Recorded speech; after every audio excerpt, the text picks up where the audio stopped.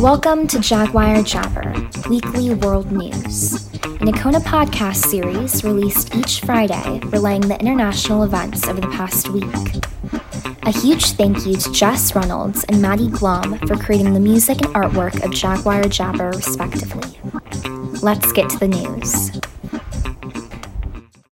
Hi, I am Editor-in-Chief Adriana James Rodale, and this is the news from Friday, February 12th through Thursday, February 18th.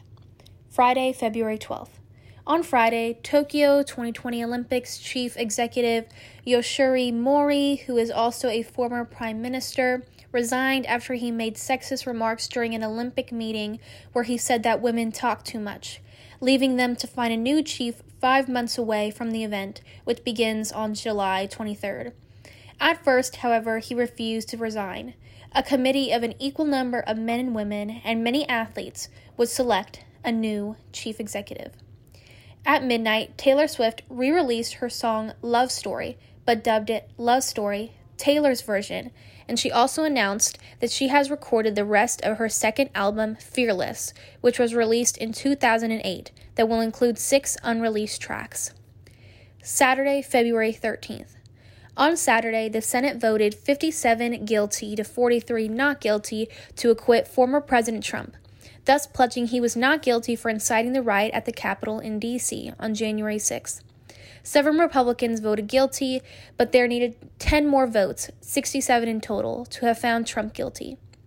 On Saturday night, a 7.3 magnitude earthquake struck off Fukushima in northern Japan, which has left 146 people injured and temporary power outages across the region, as stated by Bloomberg. Sunday, February 14th. On Sunday was Valentine's Day, also known as St. Valentine's Day, which is celebrated on the 14th of every year. A spokesperson for the Duke and Duchess of Sussex, Prince Harry and Meghan Markle, announced that they are expecting a second child. This announcement comes after Markle wrote an opinion article for the New York Times in November about her miscarriage. Monday, February 15th. In January, President Joe Biden signed an executive order to open up the federal health insurance marketplace for 3 months starting Monday, so uninsured people can buy a plan, and those who want to change their marketplace coverage can do so, as stated by NPR. Since 2016, the number of Americans that have been without health insurance has been increasing, and in 2019, 30 million people did not have health insurance. Tuesday, February 16th. 14 people are dead as a result of record-breaking cold temperatures in the South, which has caused power outages and thus many people resorting to unsafe ways to stay warm. For example, in Texas, a woman and a girl died from carbon monoxide fumes by leaving their cars running in their garage. A 10-year-old boy in Houston also died after falling through ice. The United Nations humanitarian chief Mark Lowcock tweeted on Tuesday that he, quote, is very alarmed, unquote, about Houthi rebel advancement towards Yemen's last northern stronghold, Marib, as they have resumed offenses to overtake the city after they encountered government forces overnight, which left dozens killed on both sides. His concerns arise because he said the rebel attack would cause 2 million people to become endangered and result in hundreds of thousands to flee.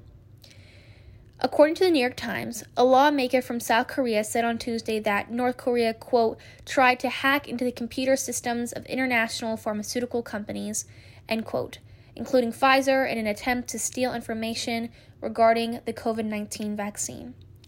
On Tuesday night, President Joe Biden held a town hall on CNN where he would only commit to return to normalcy by Christmas.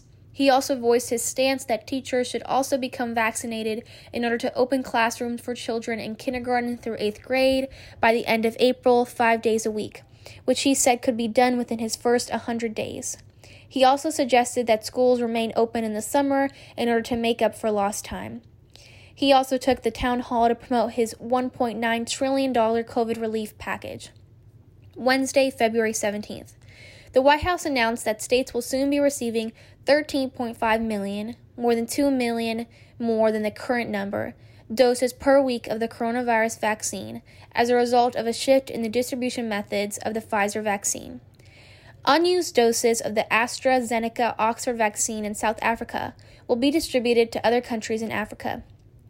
According to the New York Times, quote, the European Court of Human Rights ruled in favor of Germany in a dispute over the country's investigation into a 2009 attack that killed as many as 90 Afghan citizens.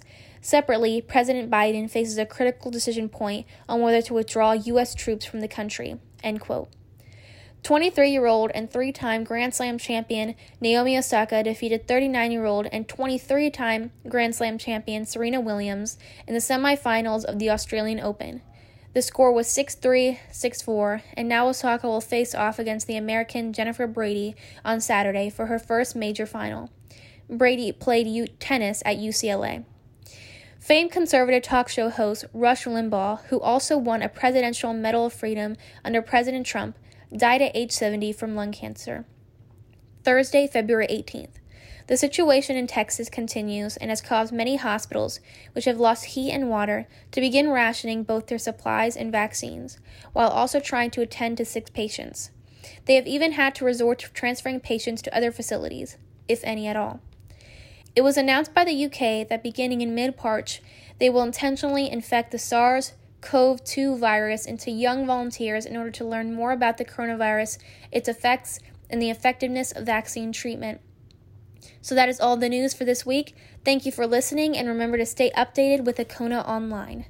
We'll see you with another episode of Jaguar Jabber Weekly World News next week.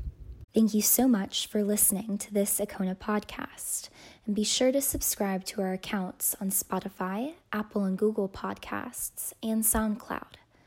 Also, please consider rating and reviewing us on Apple Podcasts so that we can provide you with the best content possible. Stay updated with Akona Online.